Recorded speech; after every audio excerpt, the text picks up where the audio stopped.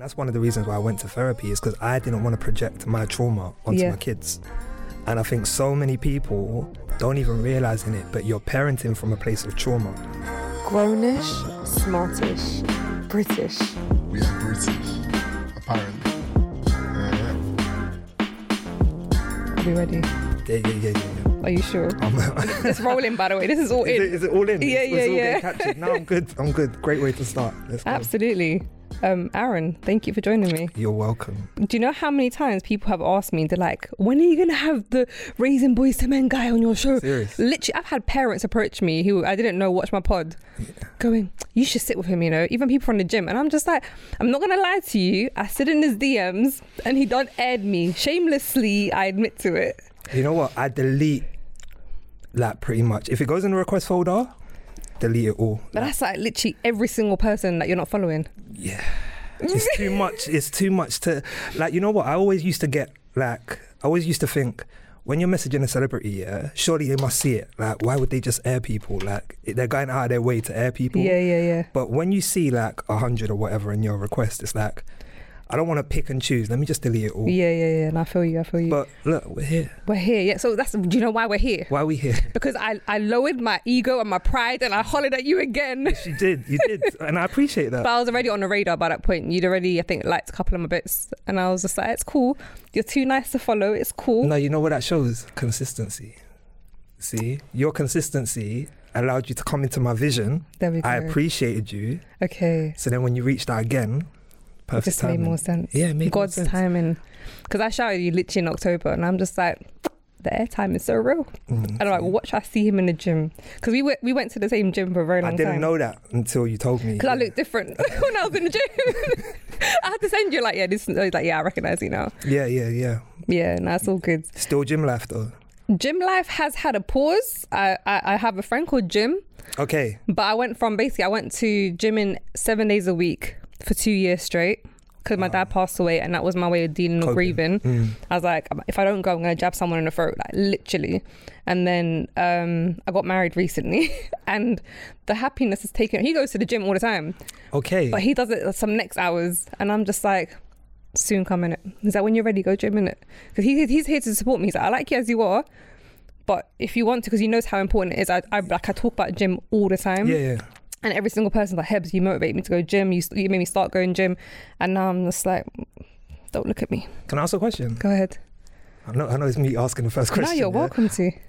You said that was like a coping mechanism. Yeah? What replaced it? My husband.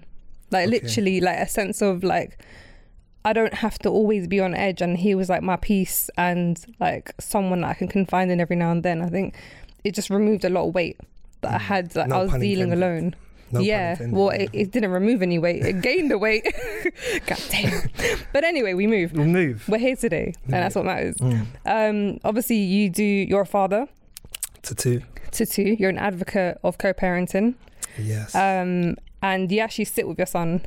Is he your eldest? My eldest, Amari. Yeah, and 15. you have conversations together, which I think is absolutely beautiful. Thank you. And today I just wanted to learn a bit more about you because you do a lot of talking for other people and you kind of try to break things down and just normalize certain conversation, which I think is needed. But I kind of just wanted to dig deeper into who Aaron is and what you stand for and where you kind of, what shaped you into the person that you are today to why you're now holding these conversations. And I think that's one of the reasons why I was so like, when you reached out, I was like, yeah, because you're different. And I'm not here just to gas you up or anything, but I said to you, your approach, the way you handle it, and what I like the most, you're solo. Yeah. A lot of platforms I go on, there's like two hosts or whatever, and I'm like, you do this on your own. So this is my first season alone. So before that, I used to want other people around me. Like, they're incredible people, but I just felt like I couldn't do it alone. Like I was just like, that's a lot of pressure. Confidence. Yeah, 100%. It's taken me a lot to build my confidence and like, just knowing that, okay, Hebs, like a lot of people watch because of you, accept it, own it, and you're the most passionate person, just run with it. And I just took a leap and we're now 20 episodes in. Look at that. I mean, so I start every single episode with your favourite quote. Yes. Can you please share your favourite quote at the moment and tell me why? I will. One of my favourite quotes is, you can't change those around you, but you can change who you choose to be around. Okay. And the reason why that hits home for me is because, especially in relationships, sometimes we focus so much on if they would just do this, if they would just do that, if we can change them, then they'd be perfect. They're not going to change. Yeah. And if they are going to change, that's on them. It's not on me to change someone. Yeah. But I can choose whether or not I want to be around that person or not. So if I focus on what I can do rather than what they can do. And also what you're willing to accept. So if you're being very particular about the things that you want a person to change, if it's not like massive toxic issues, but rather than just like particulars, I'd appreciate if he bought me flowers or da-da-da. It's like even make peace that this person overall is a great person, and can I let go of this small thing, and can I adapt to that, or do I just need to let it go because I can't change you, I can't force you to like speak my language by force. You know what I think, if we go deep, I think a lot of people get into new relationships based off of their old relationship. 100%. So they don't quite know what they actually want. They just know what they were missing before, and now they seek that. When in reality, that was never really important. Yeah. It's just that you never had it in your last relationship. So you're highlighting it. So you're highlighting it. So now you're attracted to that, and that draws you in rather than what you actually needed in the first place.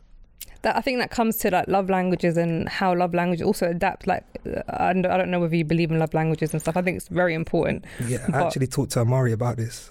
Wicked. There we go. Because I feel like for me, it's like also your love language continuously changes as you evolve as a person. So when I was younger, like I think for me it was always like quality time and words of affirmation, and it kind of reflects on my childhood because I didn't get words of affirmation growing up from my parents. Their love language was I'll cook for you, I'll provide for you. And then when I got older, I hated receiving gifts because my mum hated receiving gifts, and now I like acts of service, and now I've accepted I like receiving gifts, but as long as I'm not putting you out, like I'm not the kind of girl that goes, where's my this, where's my that. I appreciate the thought process that you actually thought, you know what, Hebs, like, I know you like this. I remember you mentioning you needed this and I bought it for you. So it's kind of... No matter how big or small. No matter how... Like, to me, it can be like chewing gum. Like, we literally were in Sainsbury's queuing up and you thought, you know what, I know she needed gum. Let me just grab some. And I'm just like, oh my God, that's it. I don't care about no bags. I don't care about... It's not about the money. It's about you looked at me, you paid attention and you took note to like, you know, this is what makes me happy. See, to me, I think quality times... It's mad because me and my son both did it, and you can do it. Like the teenagers can do it. Yeah. Both of us were quality time, and I think the second one was words of affirmation. So to know that, me and my son have the same kind of love language. That's amazing. Is mad, and our least was gifts. Yeah, mine was always being gifts, and only recently it's not my top, but it's in the middle somewhere, and that's something before I rejected wholeheartedly because my mum just rejected. She was like, "Don't spend money on me," and that's like me. I spend on other people, but never on myself. I'm the same. There we go. So then when it comes to receiving gifts, I'm like, did it put you out? Because if it put you out, return it right now. And they're just like, Hebs, I bought it for you, just accept it. And I'm like, but if it's going to stress you out financially for the next month, I don't want it. I'd rather you just like cook for me instead. You know what I struggle with when it comes to gifts is feeling like I owe someone something. It's that feeling for me. Like it's a shame though, but I feel you. Like not that you're keeping score, but it just doesn't sit right with me. I feel like there has to be a balance somehow. Yeah. But I think if you're with the right person or the right people, whether it's family members or a relationship, they're not paying attention. Do you know what I mean? It's like you're reciprocating energy in a different way that they're yearning. Because of love languages, it's all down to this is what you want to receive, but that's not how another person wants to be treated. So as long as you're fulfilling them and you're filling that void that they're yearning for, it might just be quality time. It might just be, you know, acts of service because they've never had someone provide that kind of acts of service. 100%. They don't care about the gifts because they can own their own gifts. Like it's like giving a rich man gift. It's like, well, no, I need something else, like beyond the gift. You know what I think? Not diverting too much, but I think one of the things that would have helped me in previous relationships more than love languages, I don't know if there's a term for it, but like conflict languages. Okay, yeah. Because if me and you are together, right, you might deal with conflict in a completely different way to me. 100%. So we argue, you might be like, I need us to talk to sort it out, right? And I'm like, I need 20 minutes. Give me some time to breathe and I'm good. Yeah.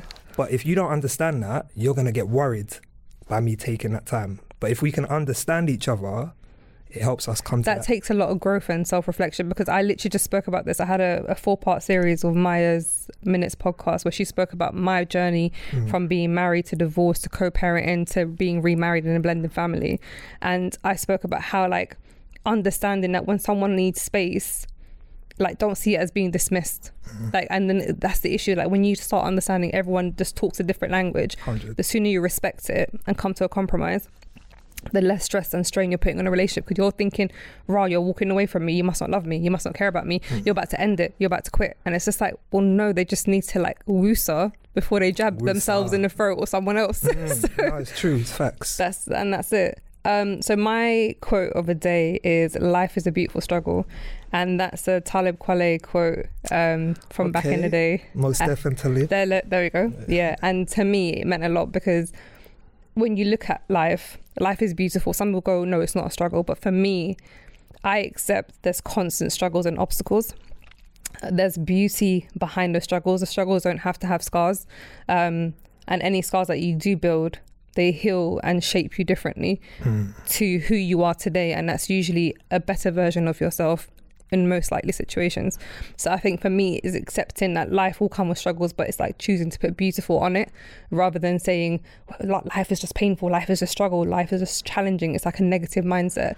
So it's just choosing to change that narrative. I guess it's welcoming those struggles, because that's where you grow. That's the 100%. Beauty in it, is the growth. Yeah. Every one of us has had bad days, but we're still here. That's it. And we've grown from it, learned from it, and adapted. So yeah, I love that. Appreciate it. So, growing up, sir. Growing up. The pod's called Growing Up British. Hey. And it's about growing up as ethnic minorities in the UK, and like obviously culture, faith, and how it shapes us. What was your family set up? Basic. Me and Mumsy. Okay. It was my white side. So my dad's black, Jamaican. My mum's white, English. And cut a long story short, I am the result of my dad stepping out on his family, having an affair. Okay. I was the result of that. Him not wanting to admit that and keep that side of the family happy. Yeah. Leaving me and my mum to kind of get along with it. So yeah, I was raised by my mum. I'd say my nan. Yeah. My auntie played a bit of a role. Female dominant. And then what did love look like at home between your parents, obviously between your mum and your nan, towards you as well? That's a good question. I'd say love, it was kind of like, I felt as I'm the only child as well, so it was kind of like catering to me. Like, love is, just to give me whatever I need. As I grew up, my mum got into a relationship and that was abusive. So then I guess I'm not really having a good understanding of man to woman love. Yeah. I'm seeing like my dad runs off. Yeah. This man comes in, abuses me and my mum. Yeah. How old were you when he joined your world? He came in, I'd probably say year 7, so I'm about 12, 13. It was real quick as well. I just remember this man being in. Like, don't quite remember knowing too much about him beforehand, but it was kind of like he came in, lived with us, and yeah, it was very... I remember the first time he put his hands, or I saw him put hands on my mum. Yeah. The next day I come into the house and he's in the living room with my mum and they're sitting down on the sofa and he's right next to her. And now as a man, I can look back and be like, okay, that's to control the situation. And he's apologizing and he was like... what, to you or to her? To me. Okay, like, cool. Like, sorry you had to see that, won't happen again, so on and so forth. I'm going to take you out and get you... I think he got me a Chelsea kit. Okay. So there was a gift that came along because it's guilt. So I'm like, okay, yeah, like it's nothing, but continued. So up until you were 12, do you feel like mum kind of gave you a lot of time and energy and was kind of overcompensating for the lack of presence of your pops? 100%. Like, I was her only child, I was her everything, and she would do anything for me, but it doesn't mean she could do everything for me. Yeah. Within her means, yeah. Yeah. So I just saw a woman trying to work as much as she could. Yeah. Provide as much as she could. So how would you describe your mum prior to her partner then when you were 12? Like, how would you describe her before he entered your life? Strong. Yeah, strength comes to mind. Determined, focused, loving, caring.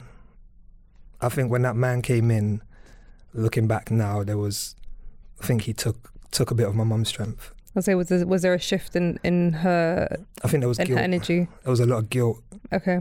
I remember one day I woke up and I'm going to school, and I hear arguing in the hallway, and I go out there and he's got my mum, like grabbing my mum. So I obviously go to defend my mum. He turns to me, grabs me up, and my mum says, "Just go to school. Just go to school." So I go to school, but if I'm at school and I've just witnessed that, I'm not focused. No. And then I came out and they'd both come to collect me from school, and then they sent me to my nan's for a couple of days. Okay. And in my head I'm thinking, I've not done nothing wrong. You feel like you're being punished? Yeah, why am I going to nan's? I haven't done nothing wrong. I tried to defend my mum. Yeah. But now looking back, I'm like, that was mum protecting me. Yeah. Come out, like, don't worry. Yeah. But yeah, I'd say that took a lot of my mum's strength. How long were they together for? Roughly. You know, this is the crazy thing. Going to therapy, my therapist said to me, and I didn't realise it till then, I always had this block. Year 8 and 9 were like mental blocks for me. I can remember school, year 10. That's so interesting. So you've chosen to like subconsciously oppress like a certain My therapist said time. When you go through trauma, you naturally block it out. Yeah. So in my head, I'm like, they couldn't have been together for more than 18 months. Okay. But they might have. You just don't know. I can't remember. No.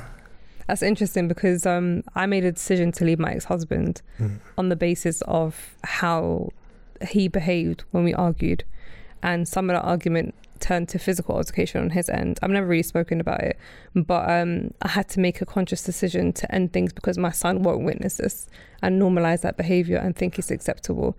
And I think a lot of people struggle with the idea of ending a relationship because of their children, because they think actually it's better off to stay in the house, whether it's a stepfather or whoever. It's better to have a male role model in the house than to have no man at all. And I think in my case, it was like, if this is what's happening now and my son's 2, what is he going to think growing up if he sees mummy and daddy always in this energy, or daddy can disrespect mummy like this, or he can put hands on her like this when he's feeling the anger but then apologize and cry, and like it's genuine tears, genuine apologies, but there's no change in the pattern. So it's just like I had to pull the plug on the basis that I don't want my child to have to worry about trauma. I don't want my child to have to worry about going to therapy or becoming pent up or becoming a bully as a result of not being able to like comprehend what's happening at home, and then also facing the big world outside when he's still trying to figure out himself as a man or as a boy. And I think it's just sad that to see some women, like your mum clearly pulled the plug eventually and realised it's not cool, but then there are women who will literally stay in that because it's better than being alone, or it's better than doing this alone. You know what's crazy for me? Like, I like analogies, right? So when I think of that, I'm like, there's people out there that if they didn't have a job, they still wouldn't go to McDonald's and work. And you could say, well, at least it's a job. It's better to have a job than no job, right? But those same people won't take that mindset into relationships. They'll be like, you know what, I'll put up with this because it's better than having nothing. Yeah. And I just feel children are visual learners. That's one thing I realised. I'm a visual learner, especially as a child. So if you tell me, I'll probably forget. Yeah? Like, you know what, this is a good relationship. This is what makes a good relationship. Tell me and I'm going to forget. But if I see it, I'm going to learn and remember. On levels, subconsciously and consciously. Exactly. 100%. So there's women that are staying in relationships not realising your child is seeing this. Yeah. So they're learning and going to remember this. Yeah. But there's also women that are refusing to get into relationships. So in my head, I'm like, you're then removing the opportunity for your child to visually learn. That's it. I agree with you. And it's hard because like you're trying to find the balance, and sometimes trauma can result in you either being super protective of your child and going, no one can go near my child, I'm not a single man, I can't trust another human being. Or it can be, do you know what, I need to make sure I'm risk assessing, which is what I did moving forward, to ensure the next person in my life who my son is exposed to is a true role model, not a father. He's got a father who's active in his life, but just someone who can truly help him take in the conscious and the subconscious learning.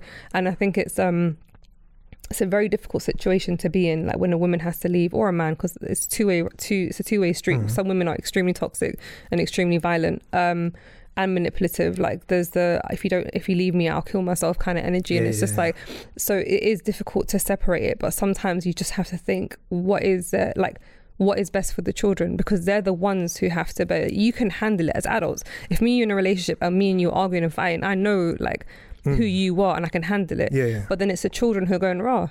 Okay, cool. So like every time I hear a voice, I got to feel nervous and anxious. Every time this happens, we're normalizing it, where it's just like, you know, if daddy calls her a B word, then that's just how we speak to women, isn't it? And you said they're normalizing it, because as a child, I don't think you quite understand. But when you become an adult, reflecting back, you're like, this is what's caused this. And it can, and that's one of the reasons why I went to therapy, is because I didn't want to project my trauma onto my kids. And I think so many people don't even realize in it, but you're parenting from a place of trauma and you're projecting it onto your kids. And there'll be men out there saying, what do you mean? I'm a great dad. I don't need to go to therapy. I don't. And it's like, you're not realizing you're being the dad that you wanted, not the dad your child needs. So you might be a great dad, but you haven't tapped into what your child actually needs. Their real needs You're tapping into your inner child. Yeah, it's interesting that you said this, because that's one of the things I wanted to discuss with you, is that a lot of parents that aren't getting it right, it's because they're coming from a place of trauma. Or the realities are, as parents, we're freestyling, we're constant. Not a single parent has a book or a manual. You can read all the books in the world, but when it comes to really applying it to life and intricate individual human beings, different personalities, different requirements, like we're just constantly freestyling. We can take on board everyone's advice. But on top of that, you have your own trauma. Then you have potentially parents that you didn't realize were toxic raising you. There's so many different variables to why, as parents, sometimes we fail to be together or fail to just focus on the children and actually really understand the requirements of that child. I think men and women are so busy sometimes battling for position rather than realizing there's a beauty in the balance. I shouldn't be able to do what you do. Not that I can't, but in the sense of you're bringing something to the table that I should respect and be like, you know what? That's her role and she does it amazingly. I need to compliment that. That's it. That's what we fail to do at times. It becomes like, no, I have to be up here and you should be submissive down here, or there should be an element of that, rather than let's balance each other. I always say, like, we should be able to be submissive to each other in different manners. Like, in the sense that there's, as a man, there's certain, like, I'm old school, so I'm very traditional. Like, by default, I'm a nurturer, I'm a mother, I'm a wife. Like, I had to work and I had to get promotion after promotion. People assumed I was career driven. I'm like, I need to provide for my son. My son won't struggle. So for me, that was the only reason why I woke up every morning and went to work, and I pushed myself through one job after the other, jumping through hoops, because my son will be okay by any means necessary. But I also understand that when it comes to raising children, when it comes to being present in the household, parents should assert themselves in different roles and accept it rather than competing with each other. And I think we live in a time where women are trying to be a bit more superior than men, or they try and talk down on men, and vice versa. It's like a constant battle of egos, and it's just, you're not allowing yourself to thrive at your best potential because we're having these unnecessary wars with each other. And I'm grateful to be in a relationship where my husband is constantly like pushing and trying to accommodate to what I bring to the table, and like giving me kudos for what I do, and I in return also continuously like praise him and you know, trying to acknowledge what he's doing and trying to ease his path. And vice versa. We're just a team. Do you know what I mean? Like, where I'm falling short, you're compensating on those days, and vice versa. It's not, well, you're here to cook, so why aren't you cooking here? But like, Hebs, man, take it easy. I got this. And I'm just like, this is refreshing. But you said the word there, team. Yeah. And so many people, I always think of like footballers, right? Like, every footballer doesn't need to get along with each other. They're going to have days where, you know, I can't stand him, but I'm still going to pass him the ball because I know what he can do. And the aim is for the team to win. So if I come away from this as a co-parent, even if I come away from this looking amazing, but my team has lost and they're struggling, counts for nothing. What does it mean? Yeah, counts for nothing. Not 100%. And then that's where you get singled out actually and targeted. So back to you. Growing up, obviously with your dad not present, did you yearn for a father, or did you was it kind of normalised, whether it's amongst your peers or your community or your society, that single parenthood is a normal setup at home? I think when you're in it, and I always say this, right, there's two versions of you. There's the child that's in it, just thinking this is every day. So nothing seems abnormal because this is what I've always known. And then as you grow up, you might see friends' dads coming to get them and taking them somewhere, or like, I don't know. When it came to my biggest thing is I always felt like, you know, if my dad was around, he may have pushed me into football. And maybe I could have been like, mum was out working, doing this, doing that. I was going to holiday clubs. Yeah. And that was great. I loved holiday clubs, but I'm like, if there was a man there, he may have said, no, let's get you into a football team. Let's do this, let's do that. But that's upon reflection as an adult. As a kid, I was like, I loved my childhood in that sense. Yeah. No, that's amazing. It's interesting that you said that, like, if you had a dad, there's a possibility that he would have taken you to football or present father, that he would be able to do things with you. But then I can also say that there are present fathers who just pretty much exist, like they don't have the desire to do it. And again, it's they're probably dealing with their own issues and to the reason why they're not that motivated to push their child. But sometimes, like, we put a lot of weight on those titles and assume that, you know, if I have a dad, then he's suddenly going to be this proactive human being. You think the best. Yeah, but then there are people who go, well, my pop's here, he works, but that's it. And, you know, and again, I am not bashing men. I'm very pro men. I'm very... Wow. No, but just go along the bottom, yeah. Honestly, like, constant disclaimers, because I'm the first person to speak and support men when it comes to access. And we'll talk about this later on, where, like, 100%, you know, women are making it extremely hard for men, and I'll be the first person to tell a woman about herself for that, because the child is being punished as a result. 100%. So I'm not bashing men. So growing up, did you have an idea of, like, what you wanted for yourself, as far as, like, obviously you're a teenager, you grew up in South London? Yeah, Croydon. Born and raised. All the way. Born and raised. I knew nothing with chest, else. Yeah. You guys never left the ends, man. You didn't even catch the trams at Wimbledon. No, that was it. Everything. Whitgift Centre, everything. Yeah. Westfields will never come with it. It's a myth. Actually, it's funny. I bought a house, like, back then, because I thought, Westfield's going to open up. You caught up. You got caught up in the hype. Yeah, I'm not gonna lie. I was just like, this is an opportunity to venture into the woods. They lied to everyone. They really did, but that's what happens when one becomes bankrupt. But that's your ends, not mine anymore. Okay, so right. Yeah. Did you envision, like, growing up, that you will get to experience love, marriage? Like, what kind of idea?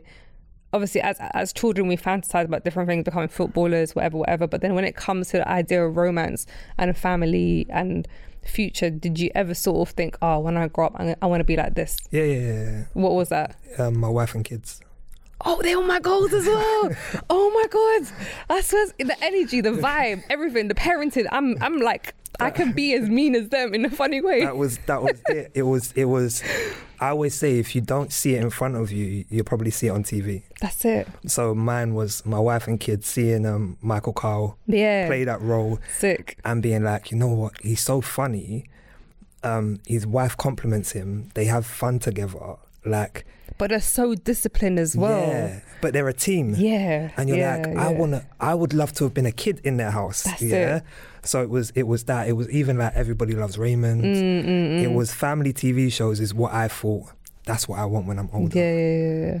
It wasn't realistic, but that's what because it's TV, so it's going to look a certain way. It's not necessarily going to show every aspect. I mean, it's still possible the way you parent your children. So, like, in that sense, and how you choose to deliver messages with them and how to build that bond and not being too, like, too harsh on them, or just too, like, some parents get the blurred line of, like, let me just be their friend.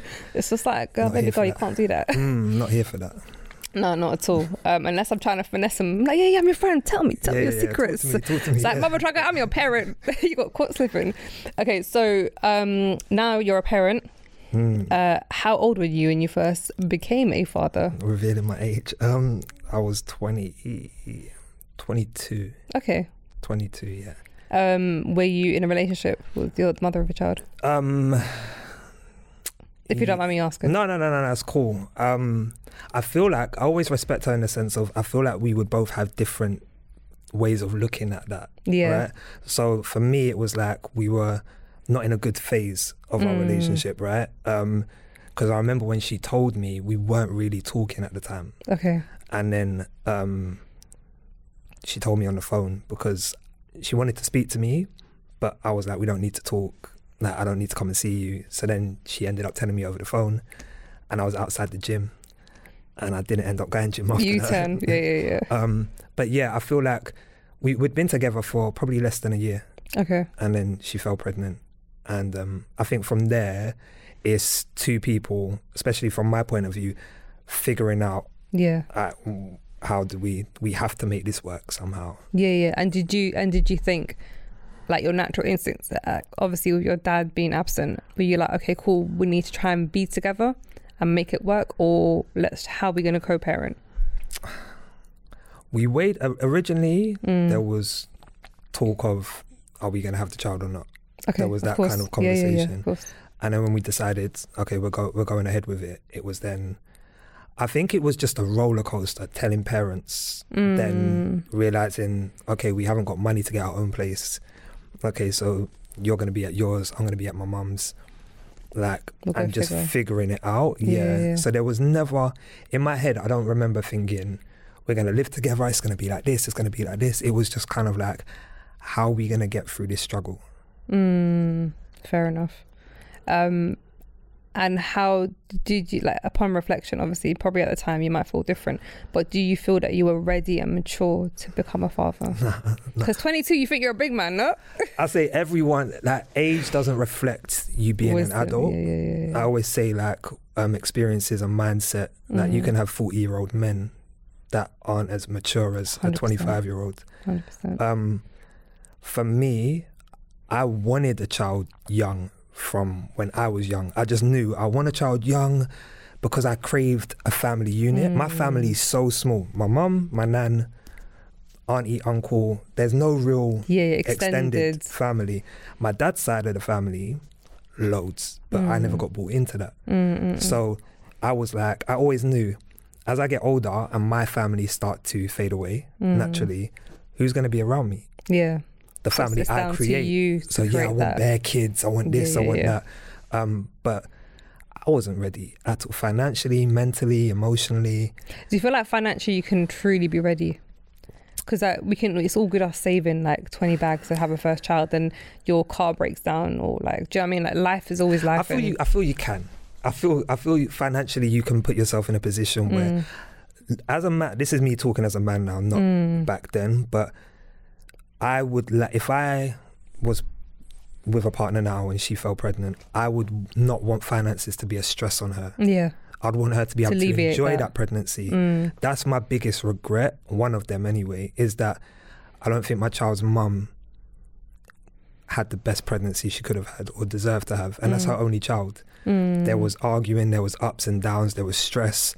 Some of it was money related. So knowing that I haven't got millions, but I've got enough to say, we'll get the pram you want, we'll do this, we'll do that. You don't have to worry about anything. I wish I could have done that. Yeah. But I guess it kind of comes with like not being prepared for it. And neither of you were prepared for it. And I think there's a lot of people, even if they are prepared for it, there are a lot of obstacles along the way of the pregnancy. And I don't think it's often that a woman gets to experience that ideal pregnancy.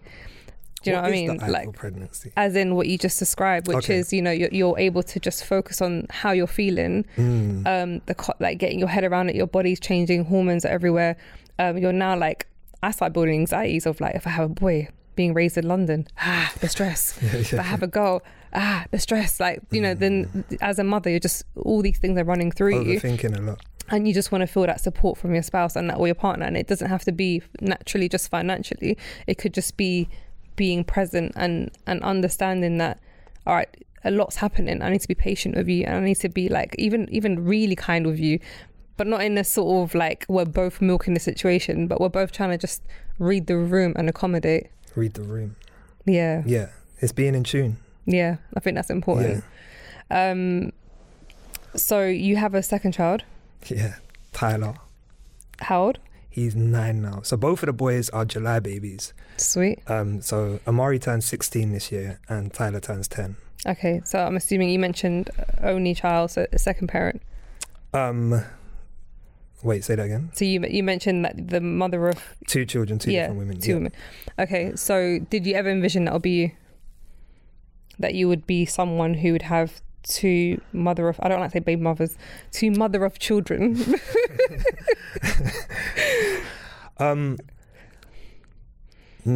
Not when I'm young. Obviously, knowing that the relationship didn't work out with Amari's mum, okay, it's gonna happen. Yeah. But it wasn't intentional, and when I came to that realization, I was more upset because I felt like I'm becoming my dad. Like, damn, like, yeah, he's got two children. He's got children with different women. Yeah. I've got children with different women. I didn't want this. Like, so now there's comparisons to him and feeling like, I flopped. Yeah, I think a lot of men who grow up with absent fathers, there's two different lanes they go. They either go through the lane of, I will not be anything like my father. I'll make sure I'm everything but my father, in a sense of, I'll have a family, I'll stand by them, I'll make it work, I'll be respectful to the mum, And then there's those who don't even reflect and take in the trauma they're going through and actually become their fathers subconsciously and continue that cycle. So growing up, were you just like, I will never be my dad? What did you hold that strong energy? My energy towards my father, even feels weird saying that, but my energy towards him, yeah. If I see him, which I haven't seen him for like 8 years, but if I see him, I call him by his name. Yeah. So I won't say dad or anything like that. But my energy towards him strengthened more negatively as I became more of a man, because then you're realizing that, and I think reflecting back, I don't think what we don't realize sometimes is that as men that don't support the mums, I think why I advocate it so much is men that don't support the mums, it can be to spite the mum sometimes, right? And it's like, my aim is to make her suffer, because I don't like her, yeah. And what you don't realize is your child is going to see that suffering, yeah? If that woman's suffering financially or she's suffering mentally, the child's going to witness that. And the child's going to want to stop that suffering. The child can't because it's a child. Yeah. So therefore what happens? Guilt. So when I look back now, I'm like, my thing is, it's the guilt of seeing what my mum had to go through and knowing, right, Dad, like, you could have stopped that. Yeah. You could have prayed, you could have helped. Yeah, I think it's not just what you witness, it's also what you're feeling, because I always say, like, if you've chosen to not pay and provide just because you can't, just because you don't want to, in spite of, then the mum struggling financially can affect her mental well-being. Affecting her mental well-being, you're not allowing the mother to have the capacity to be the best mother, because her head's elsewhere, or she's feeling low or feeling down, or she's deflecting her energy on the child subconsciously because she's struggling.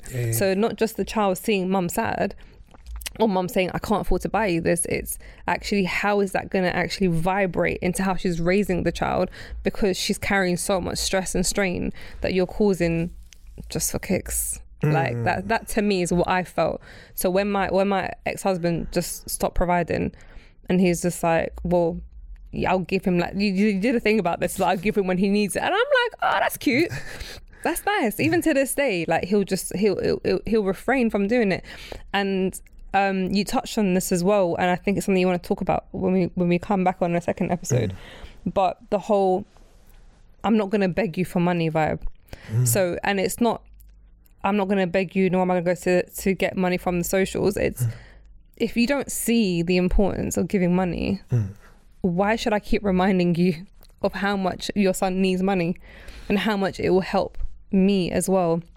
So for me, I just reached a point where I'll remind him every now and then. I'll send him like an explanation to why it's important to provide and how it will benefit Khalil, like my son. But there comes a point where I'm never going to take you to court for it. I'm never going to do this for it, because it's just like, why am I having to teach you and school you about things that should come very natural to you? That's your pride though, right? It's not pride though, but I've lowered my pride several times and said, yo, I need money for this. Your child's growing. He needs this, he needs that. But then there comes a point where you're either thick, or you're extremely like resentful, and those two obstacles I cannot overcome. And for me to try and go to court and him like go, well, actually I can only afford this much, and then realizing whatever, it's just long. I think if you know as well, that's gonna have a negative effect on you. That process is draining, it's tiring for something that you are entitled to and should be happening anyway. The reason why I don't understand people that do that, right, is because say you go to a club, right, and everyone's putting £50 in.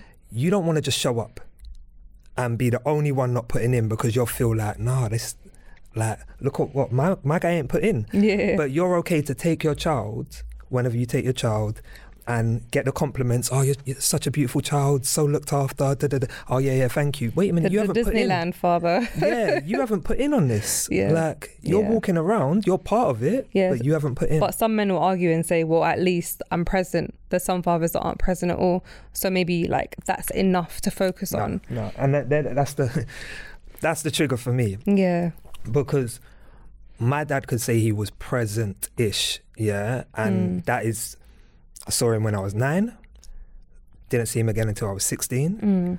Then there was probably a 6-month period where he would randomly come and see me, so present-ish, right? But looking back now, my mum struggled. My mum was going through a lot to compensate for you not being there or not providing financially. So although to you, my presence is more important, that's a cop-out. Yeah. Like, it should never fall on one parent. So I'm guessing he never even secretly tried to provide for you. Like, obviously he didn't want his family to put him on blast, or he didn't want to be put on blast to his family.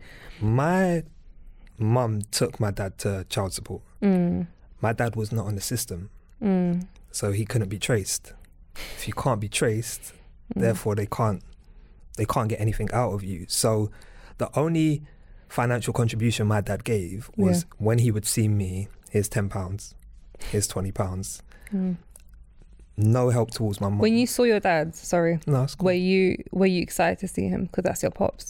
No. Not even a small element of the inner child just yearning for that. I realised what the relationship was. Like, he got my mobile number when I was about 16, and I get a call. Oh, it's your dad. Yeah. Rare. All right, and then I started seeing him and I started to connect. If I see you, I'm going to get £10, £20.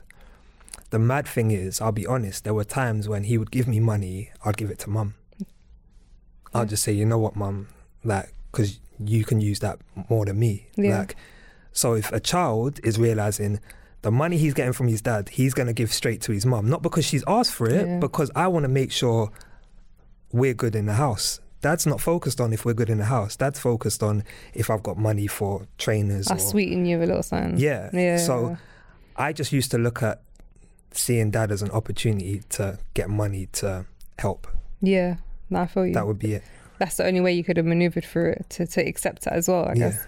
I think a lot of parents fail to understand, like, if your child's thriving really well and doing so good, like, we need to separate our feelings and just continue to provide financially, whatever it is you're feeling. Because if your child's being, like, it's a lot of pressure to raise a child alone, and then having those constraints as well, it's just a very breaking pivotal point for a child if they start becoming an adult too soon, because they're becoming conscious of how mum's feeling.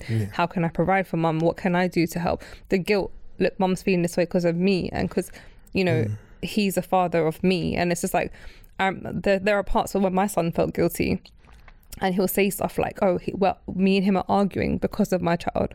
And he'll be like, mummy, like, I don't want you to be upset, or I don't want you to this, I'm sorry that I said this to daddy or whatever. And I'm just like, Khalil, don't apologize, it's fine. But he just thinks, because I'm the middle, I'm the common connect, the reason you're both there, then it must be all my fault. And that broke my heart. And that's when I kind of like swore to never do anything around my child ever again. Even like, we get caught slipping all the time because we're human, but just hearing that guilt, I said, nah, my child's not going to grow up with that level of guilt and being that young. And that's your bottom line. Yeah. And that's one of the things I'm a big advocate for, is people having bottom lines but being aware of what they are. I think maybe before that happened, you didn't know where your bottom line was. Yeah, all the bottom line will just keeps getting moved. You know what, my bottom line is, I'll never let anyone talk to me a certain way. They talk to you a certain way.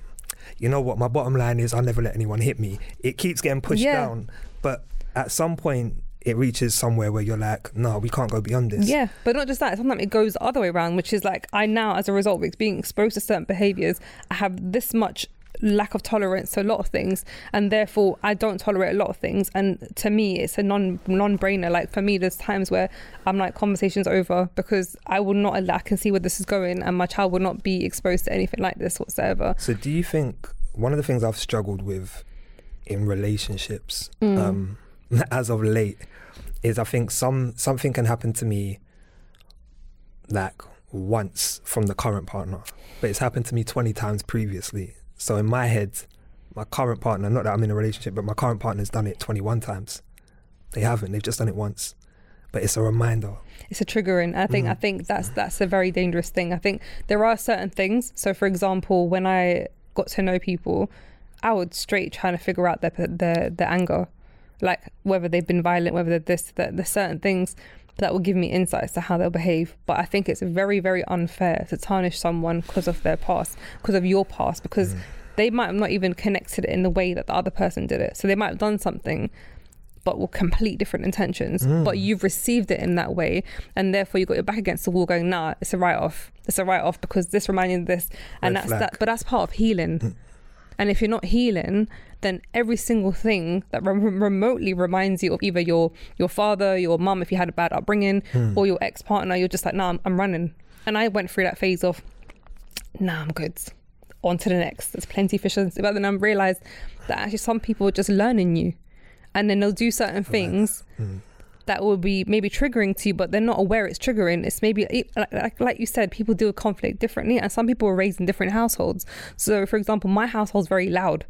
Like, you got to have the loudest voice to be heard in a conversation, because it's just happening. In other households, they're very quiet, even in like miscommunications and stuff. So when the next person comes in to this quiet energy and you're like, blah, blah, blah, blah, but you're just passionate, they're like, no, what's going on here? Like, why are you being aggressive? It's like, no, I'm not being aggressive. It's just how we speak. So it's just like learning one another and taking time with it and just going, all right, cool, what are your intentions? And I guess sometimes intention isn't always everything, because I can say my intention is to love you, but I'm being toxic with that love. But then sometimes it's just adapting and learning, and I think it's okay to like be thrown off, but not enough to write it off. I think a big attractive quality for me is self-awareness.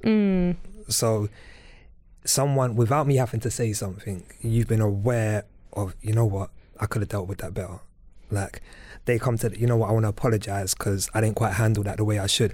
Wow, that's attractive to me. Because it's accountability as well and self-reflection. So many people lack that. And so many, men and women, like massively. Going to therapy opened my mind to so many things. And I think having that, like, it's okay to be wrong.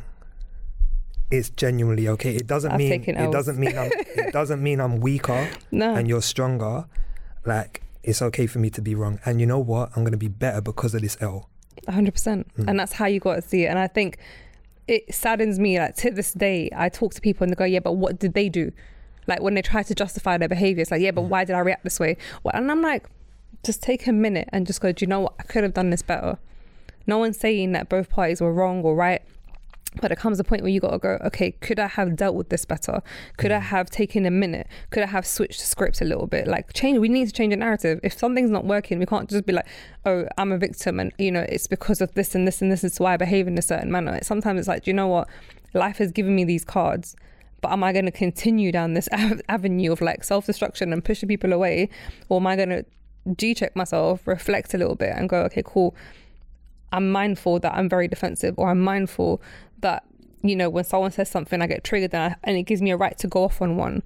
Like, but then sadly, everyone's so self-entitled these days that we don't take a minute and go, I know by default I'm flawed. What is my flaw? What is a common theme amongst my peers that I'm going wrong in? This is why if I meet someone now, I like to ask the question of, tell me something you've learned about yourself from your previous relationship. Yeah. Because a lot of the people, if I say, tell me about your previous relationship, oh yeah, he was this, and it's like, okay, you're not telling me anything about you. If I can hear from you, you know what, like, I can be a bit of a hothead, like, and I've realised that. And okay, cool, I'm more attracted to you. Self-awareness, accountability, 100%. Right? You can work with that. Do you know what I ask people when I was getting to know them? I'll be like, oh, why did the relationship end? And then they'll be like, oh yeah, I said, okay, so what would your partner say, your ex-partner say, why it ended? And they're like, oh no, they would say, I'm like, there we go. And it's just like, because you're not willing to see what they're seeing. I said, well, what would they say is like the worst thing about you? And I'll ask them from a different person's perspective rather than what would you say is your flaw? Yeah. Because you're in your head already, and you already feel like, if you're in a high horse, hence your pride and why it ended, for obviously different reasons why things end. But when I ask them from a different perspective, they have to pause. and then they come with a different angle, and I'm like, all right, cool, was there any truth in it? And then they'll be like, I guess so, yeah, but, and it's that but when I'm just like, mother trucker, just stop with a full stop. It's that constant resistance. Yeah, no, for real. How has like just going through and shifting between childhood to teenagehood to adult life to suddenly becoming a parent, how has that, obviously you mentioned therapy, so how has that affected your mental well-being and just like your growth as a man? I think therapy was something I should have had years ago. Yeah, my mum always wanted it for me, and I was resistant because in my head, that we just get on with it. Like, you know, what's the point in talking about stuff that you can't change? Yeah. Not realizing there's a major point in talking about it. And I came out of a relationship this year in January, and I was like, last year. And I was like, nah, I'm repeating patterns. Now I can see I'm repeating patterns. Why am I repeating patterns? I need to tap into this. So going to therapy allowed me to have a mirror. Let me look at myself. A raw lens, yeah. What is really going on here? What am I projecting? What am I not letting go of? What am I expecting that I shouldn't be expecting? Yeah. I'm expecting other people to fill the void that my dad should have filled. And they don't stand a chance. Yeah. Do you know what I mean? So we speak about love languages and stuff like that. Because my dad would say he's coming at 6, sometimes never show up, or come at 10. And I'm constantly being let down by his words, right? So if I'm in a relationship and that woman lets me down verbally somehow, I go mad. You can't handle it. I can't handle it. I couldn't handle it. And it was because you're reminding me of something I haven't dealt with. I'm carrying all of this from my dad. I'm bringing it along here. And now you're having to deal with it while I deal with it. But then it's also, so firstly, well done for having that self-reflective moment and actually taking yourself to therapy, because there's plenty of people, men and women, who are still burying their heads and going, no, it's cool, I'll just continue. And they've not allowed themselves to live to their full potential because they've not tried to unlearn things and how to rewire their brain. And that alone, rewiring, takes years. It's not like an overnight thing, but not addressing it full stop, it's nonsensical for me, because it's like you're never going to allow yourself to shift perspective ever, because you're just stuck.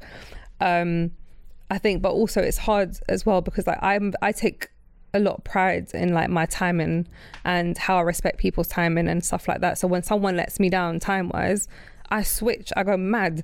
I'm like, I see it as, you don't respect me, you don't respect my time, you don't value myself, but like my own personal space. I take it to layers, and they're just like, Hebs, like it's not that deep. And they're just like, oh, I just was running late. I said no, but I think it's very thoughtless, whatever. But now I'm like, right, is it deep? I don't know. Like, why do I take it? Because to me, I just see it because like sometimes you are allowed to feel let down, and sometimes you are allowed to feel like, you know, I'm a person that sticks to my words, and you continuously let me down, or you've let me down a couple of times. It's okay for you to also sometimes measure yourself against that person, because if you're giving energy to a relationship and they're not giving you the same energy back, and they're being a bit like flaky about certain things, it's okay to have standards, no? Like it shouldn't necessarily always mean like I mean, obviously there's a lot of things that are rooted to childhood, but I feel like sometimes like we shouldn't justify or make ourselves feel like less. Yeah, for wanting more, because you're not asking for more than what you're already giving out yourself. Does that make sense? Yeah, no, 100%. I think where I've struggled is I've always reacted to my emotions rather than processing them. So you reacted first? I've always been a reactor. Yeah. Okay. I felt a certain way, I reacted. Yeah. It wasn't kind of like acknowledging, wait a minute, why do I feel this way? Yeah, and I think that's important. What am I doing to contribute to this feeling? And a lot of the time it was with me feeling like people should just get it. Yeah, that person should just know. Yeah, I think that's the hardest thing to do, is understand that people just won't get it. And that's true. Like just because you think in a certain manner doesn't mean that everyone else is set up like you. And you can be so deep in your thoughts, and they're so like surface level, so you can't expect someone to begin to comprehend your thought process. So imagine taking that into co-parenting. Well, I was going to ask you, how has co-parenting been, especially with two different parents and two different styles? Two different worlds. Two different worlds. Because I think Tyler's mum, my youngest mum, benefited from the mistakes I made with Amari's mum. As a man growing, I was, I think, 22 when I had Amari, 28, 29 when I had Tyler. But I would say me even being the man I am, until I got into my early 30s, I was still a boy. And I think a lot of people need to accept that. Even though you're 28, 29, some of us are still boys. Like, you're still evolving. Haven't grown up, haven't understood. And it's not until I got to like 32, 33, I was like, I feel like I know myself a bit more now. Co-parenting with Amari's mum, got nothing but respect and love for her, by the way. Of course. But she probably put up with a lot more of a controlling type of co-parent. So I was fighting for position, like, you know what, this is how it should be, you need to listen to me. Trying to control money, trying to control who she was around. And so you were that idiot guy? Yeah, like, the one that you talk about now. I was that guy. I remember driving to her ends because I couldn't get hold of her, and I was just out in the car, just feeling like some man's around my child. Like, all of this. And I've said, I think I gave you a quote, and it was, overthinking is the art of creating problems. That's for the next episode, sir. Sorry. He did not say nothing. No, I'm joking. But yeah, but we'll go, because I actually want to speak about that, because like, obviously there are men who go, there's no way a child can be around, like a man can be around my child. Like that mentality, the ego kicking in, it's just like, whoa. But yeah, so I guess ultimately there's been a lot of growth from first child to second child. There's been acceptance. Yeah. Acceptance that what you do doesn't affect my role. What I do affects my role. I am in control of what type of father I am, not you. See, with your first child, you're 22, right? Did you then kind of want to overly control it, stemming back to the issues you had with your dad? It was more fear, right? Fear of, I guess it's just fear of I'm not in control. Like, what do I do here? Like, I can't control, like, when I see my kids, I can't control it's in your hands. Like, and I think there's a frustration that comes along with that. You can pretty much tell me when I'm going to see my child. Like, I don't know where you're going with my child. And did you feel that? Did you feel like there was a level of control from their side at some point? Obviously, early stages of teething, naturally we have emotions heightened. Was there moments where you literally were told, no, you're not going to see him today, because of how you maybe spoke to her and behaved towards her? I don't think I was ever, I feel like what I wanted was unrealistic. So therefore I could use the card, and I think I did use the card. You're stopping me from seeing, and I said this to Amari, there were times when I wanted to see him, but it would be unrealistic and random times. If I'm calling you on a Wednesday, I want to see my child today, and you've got plans, you're stopping me from seeing my child. She's not. What was I thinking, really? I'm creating an unrealistic environment, and I'm expecting you to bow down to my knees because I'm his father. Doesn't work like That's that. interesting, because I'm with my ex. I'm down for 100% contact at any time. Like, you can see your child at any time in life, but there's also T's and C's, which is, firstly, like, you could say, Hebs, like, is he free today? And I'm like, yeah, come pull up, that's fine. But if you want to switch up everything, and then I'm saying no, also you're trying to say I can't see my child then. You're trying to say I can't see my child then.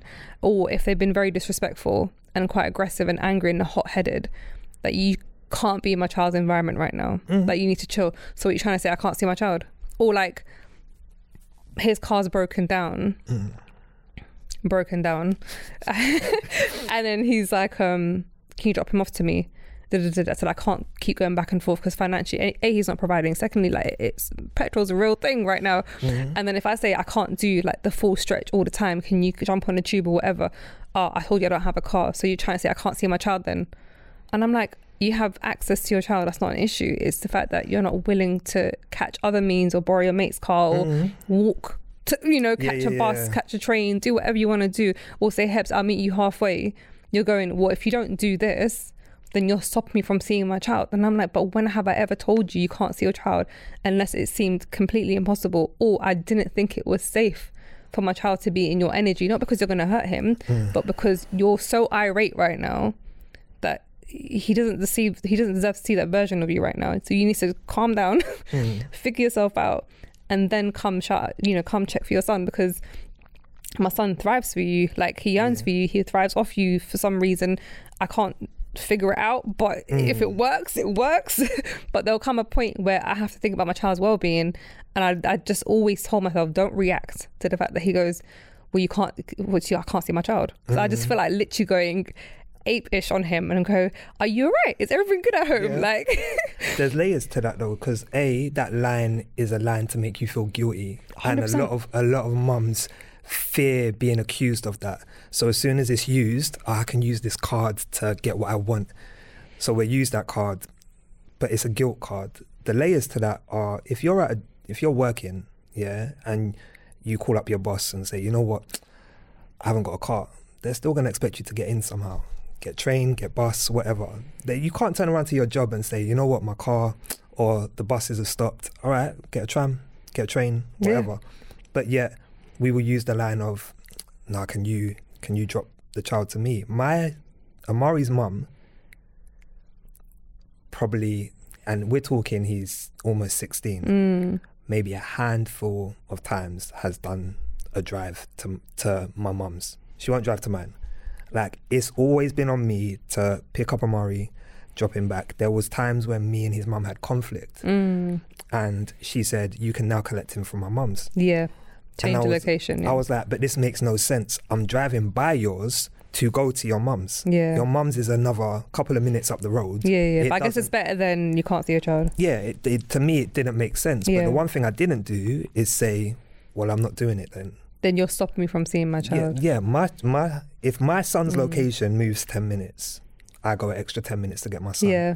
Like, I'm not gonna not see my child because you've moved the goalposts. Do you know what's mad? Because like, my ex-husband is the total opposite of my husband. My husband's got a daughter, same age as my son, both 8 years old, and he does both ways. And it's not because she's put it on him. Yeah. He's like, it's my duty. If I can take that weight off her, and I can get my ass from A to B, and that location changes all the time because they're going to do a motive. The kids are going to go somewhere. So he's like, okay, it goes from being like Victoria to like somewhere in East London to somewhere in like towards Reading. He doesn't mind. He's like, to me, it's like, it's my duty. I'm the parent. Like, I'm also a parent, and I just feel like, whereas the other person, it's like complete. I'm battling for like a reasonable.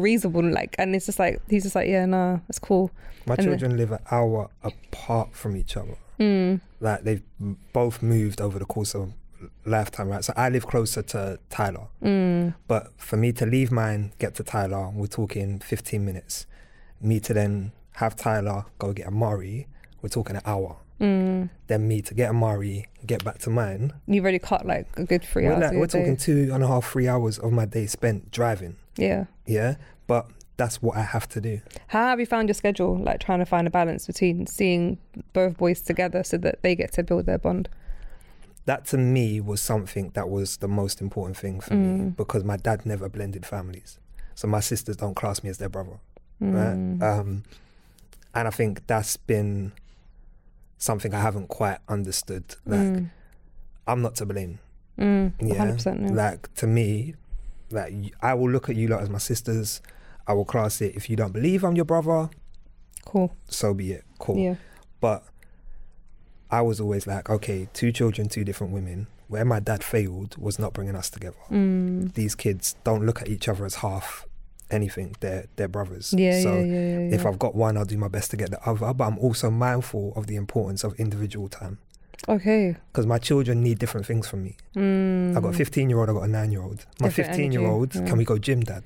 Go on. Yeah. Go on. He's on like... You got him starting young. He wants to go gym. He's got a girlfriend now. Okay. So it's a different world. Whereas my 9-year-old wants to play Mario. And Monopoly. And so let me make sure I bring them together, but also they get to know Dad on an individual level. That's nice, because then also it means that you're not having to always sync their schedules with the mothers, because obviously they have their own separate lives and their own schedules. So it's cool that you can be flexible in that sense, and you don't feel guilty by seeing one on one day, but there's beauty in seeing them individually. They know when they're seeing each other, so they know every other weekend. That's it. That's their time. But I'll collect Tyler from school on certain days. I'll get Amari and take him to the gym, speak to them on the phone. Like they know me on an individual level, which is good. That's cool. Okay, a couple more questions and we've got a cut. Yeah. What's been your hardest and realest moment of being a parent?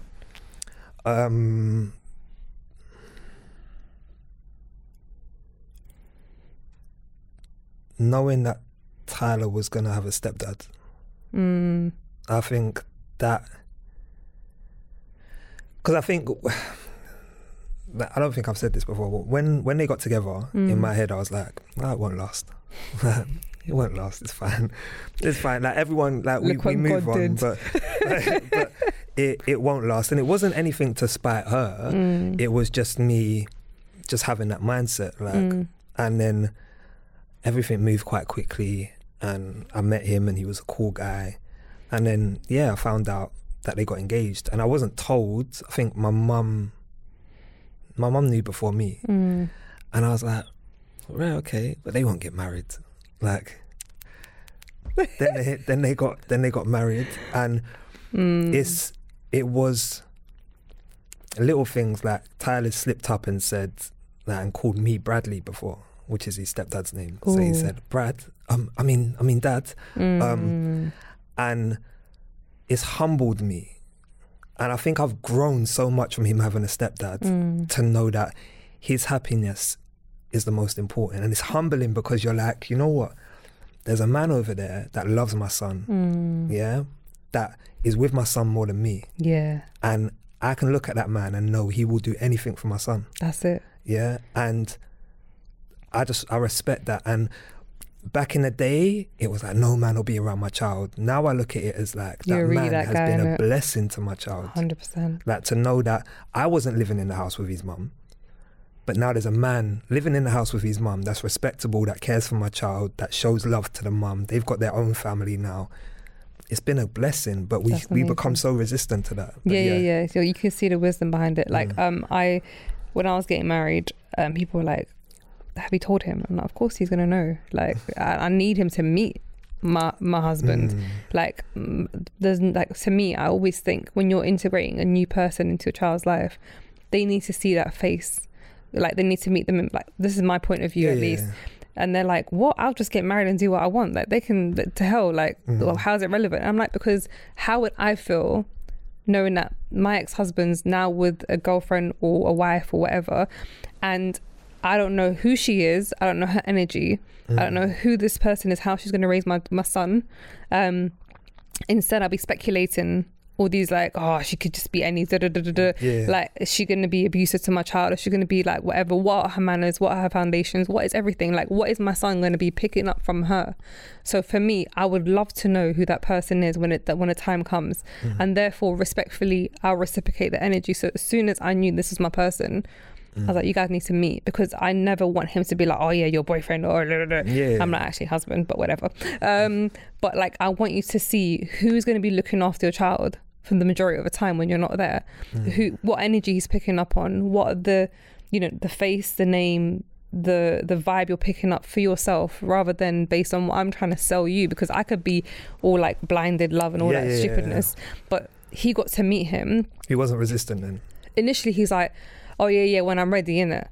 And I'm like, I want you to meet now, like, not as in today now, but sooner rather than later, so you can put your mind at rest, knowing that you're not putting all these hypotheticals in your heads, you're not creating scenarios that don't exist, but actually, do you know what, you've got peace of mind. Or you can say, Hebs, I'm not feeling the energy for whatever reason, I will address it at the time. Had your son been involved at that point? So my son got involved towards the end. So I'm very particular of who my son sees. My son's not met a single man besides my ex-husband and one other guy who he met twice on a play date. And didn't know who this man was to me. He was just one of my, because he's met other male friends. But I never signified. But in that time, it was one intention as a potential person, and that's it. So before I can tell him about my husband, the kids had to meet first, because for me it's like, how are they gonna vibe? It's all good us getting on great as partners, but then what if the kids don't vibe? So I wanted to pick up their energy first on a play date. Okay. And then from there, where I realised, okay, this is cool, it ended up with can we have a sleepover? I'm like, them ones. yes. Yeah, okay. I'm like, we've got this one in the bag. Yeah. We're good. So the next person, the ex-husband. So then I just said, like, meet up. And then it happened unintentionally, but you can see like his back was against the wall, but he was trying to be polite. So he was just like, yeah, good to see you, big man. I'm like, brethren, who are you calling big man? Like, but it's a defense, and you can see like he wanted to be nice and receiving, but at the same time he's like trying to size him up and see who this person is. But he met him on a few occasions because I was selling the house and we were doing whatever, so he had to meet him in crossovers, and it was pure love. And then now he'll call to speak to my son. I'll be like, oh, they're just praying together, or they're just doing homework together. Yeah. And they haven't, like, my husband and my son have an incredible relationship. Like that. He's always like they pray together, they learn together, like English, maths, even Arabic language. Like there's so much he invests in him, and he's just like, because I can see his potential. Like we started jiu-jitsu together, like everything, and he's just like, he's an incredible role model. Not a father, he's a role model, but you can never have enough male role models for men in particular, and for women to see what love looks like. The first person that you see is the man in your household, and how they show love and how they and how you receive their love will demonstrate and set the presidency to how you then set the bar for yourself. 100%. So I feel like them meeting each other was such a pivotal point, and I couldn't let it go. And I'm just like, I'm not trying to force it, but like, I just want you to, because I know the minute you meet him, you'll get peace of mind. Because once you remove and once you remove your ego, like we know what the ego is going to come in place, and you're going to be too prideful, and you're going to be like, nah, or he's cool, he's all right. But then eventually, time will show. But there was guilt for my son, where he kind of felt guilty that he loved off this man, who is my husband, but then he also loves his dad, and to him it's like, oh, they're two men. Am I then having to choose between like people? And I'm like, no. He's like, so is daddy always going to be daddy? I'm like, daddy will forever be daddy. And when Uncle Ansu is just Uncle Ansu, and that's that. And then that's how he's embraced it, and he's absolutely 100% comfortable with it. I love that. Final question: what's your proudest moment so far as a parent?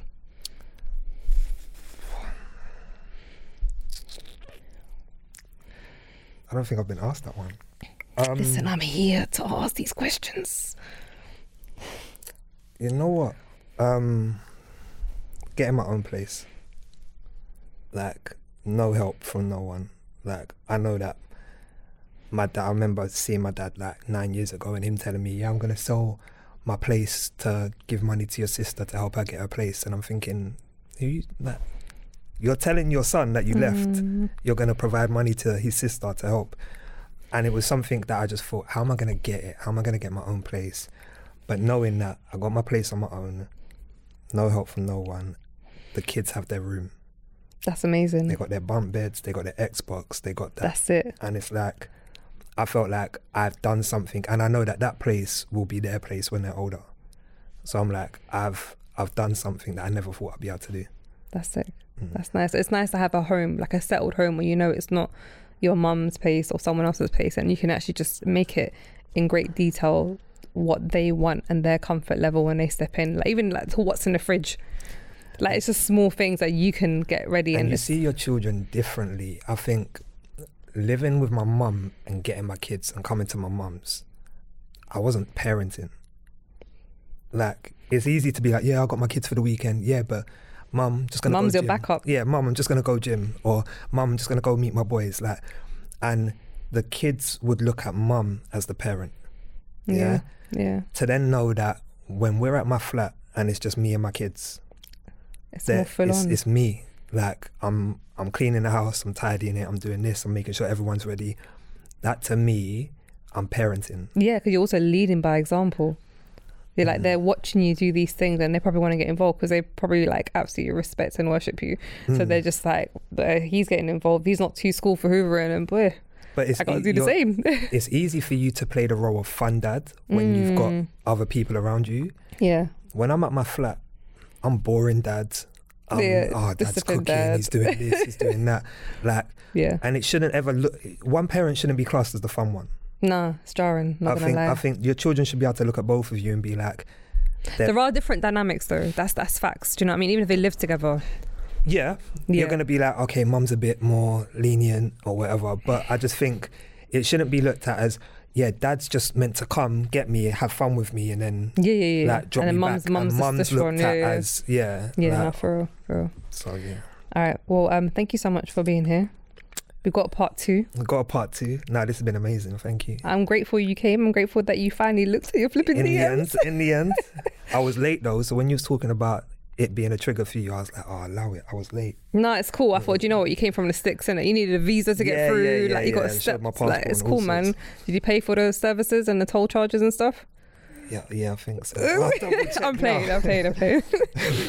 For those who don't know who you are, which I very highly doubt that's the case, can you let people know where to find you, your socials, etc.? Instagram, TikTok, raisingboys_to men, YouTube as well. I've got a few things planned, but follow me on those platforms for now.